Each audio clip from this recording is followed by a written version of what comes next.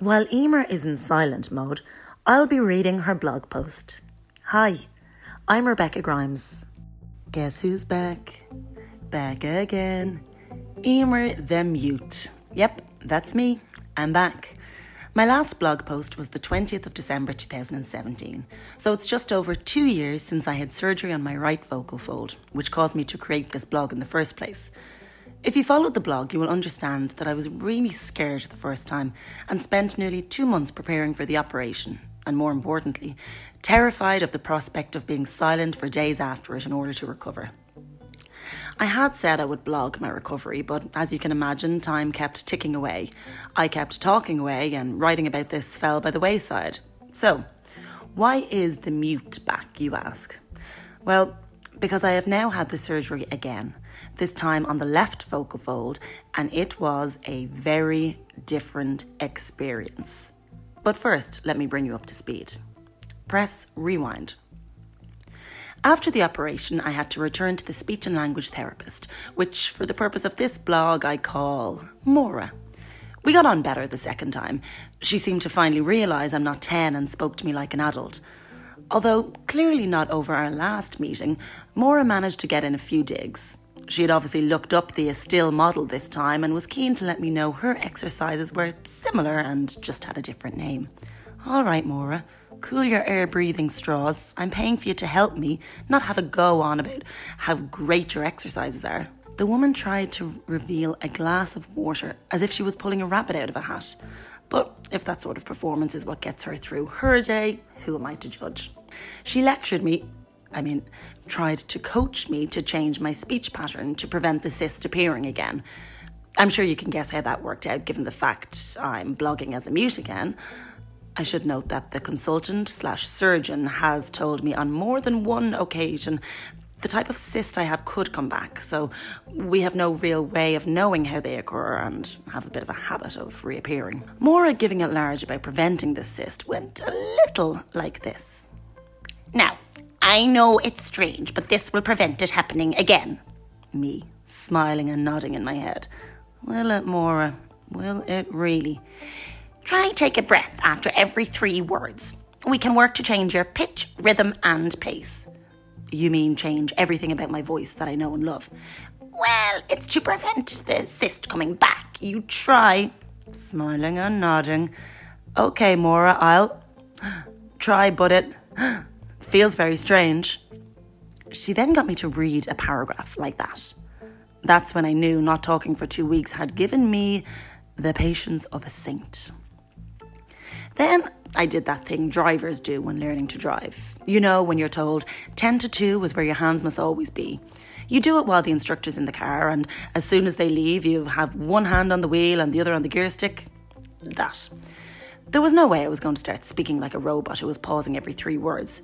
If you know me, you'll know I like fast thinkers and talkers.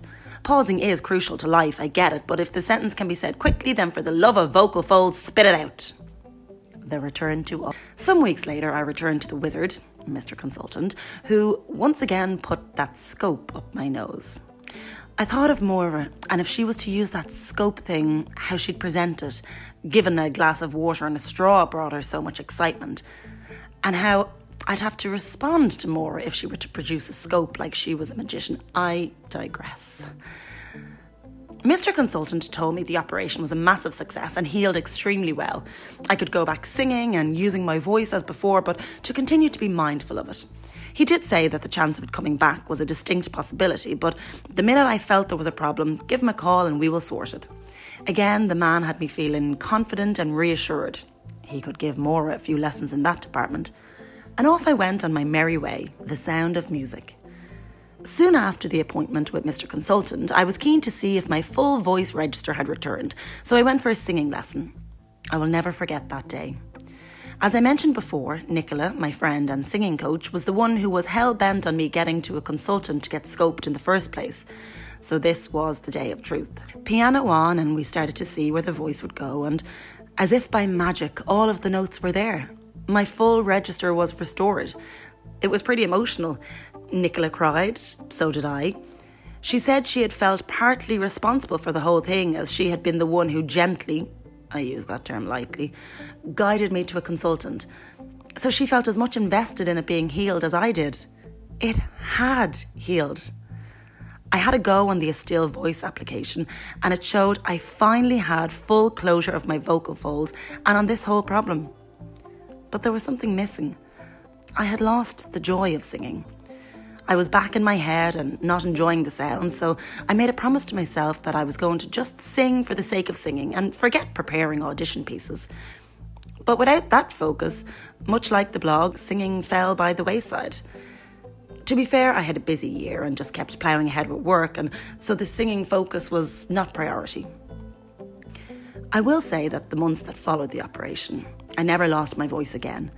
There was one time I had a cold and sore throat, but I didn't have that fear that my voice would disappear. I knew it was strong and would return to full volume as soon as the cold was gone. I bought a vocal steamer and started to look after my voice more. I also became one of those people we all hate. If there was the faint sound of tiredness from anyone's voice, I would wax lyrical about how to look after it. I pretty much became the Captain Killjoy of voice care, taking out one box of vocal zones at a time. I refrained from being the one to roar and shout out encouragement from the sidelines and the wings. I learned how to clap louder instead. If I found myself pushing my voice when working, I'd stop. I wasn't a vocal saint, but I was certainly better behaved than I had been before. I tried to stay away from loud places, i.e. noisy pubs and clubs. You know, the type of place where the music is pumping and everyone is trying to be heard over the noise. And I tried to stay clear of smoking areas. Basically, I tried to stay away from Bison Bar, but almost every night at the theatre ending there, it was a challenge, and there was only so long I could remain unsociable. Thankfully, I have fabulous friends who understand all of this. One of those friends is lending me her voice for the podcast version of this blog post. Rebecca Grimes, one of my beautiful pigs. A woman whose voice I get to listen to daily in WhatsApp messages. Thank you, my beautiful friend, for everything. Terms and conditions apply. I'll be silenced for 2 weeks, so I need to get on with talking out now. Visit www.silenceofthechatterbox.com for more information.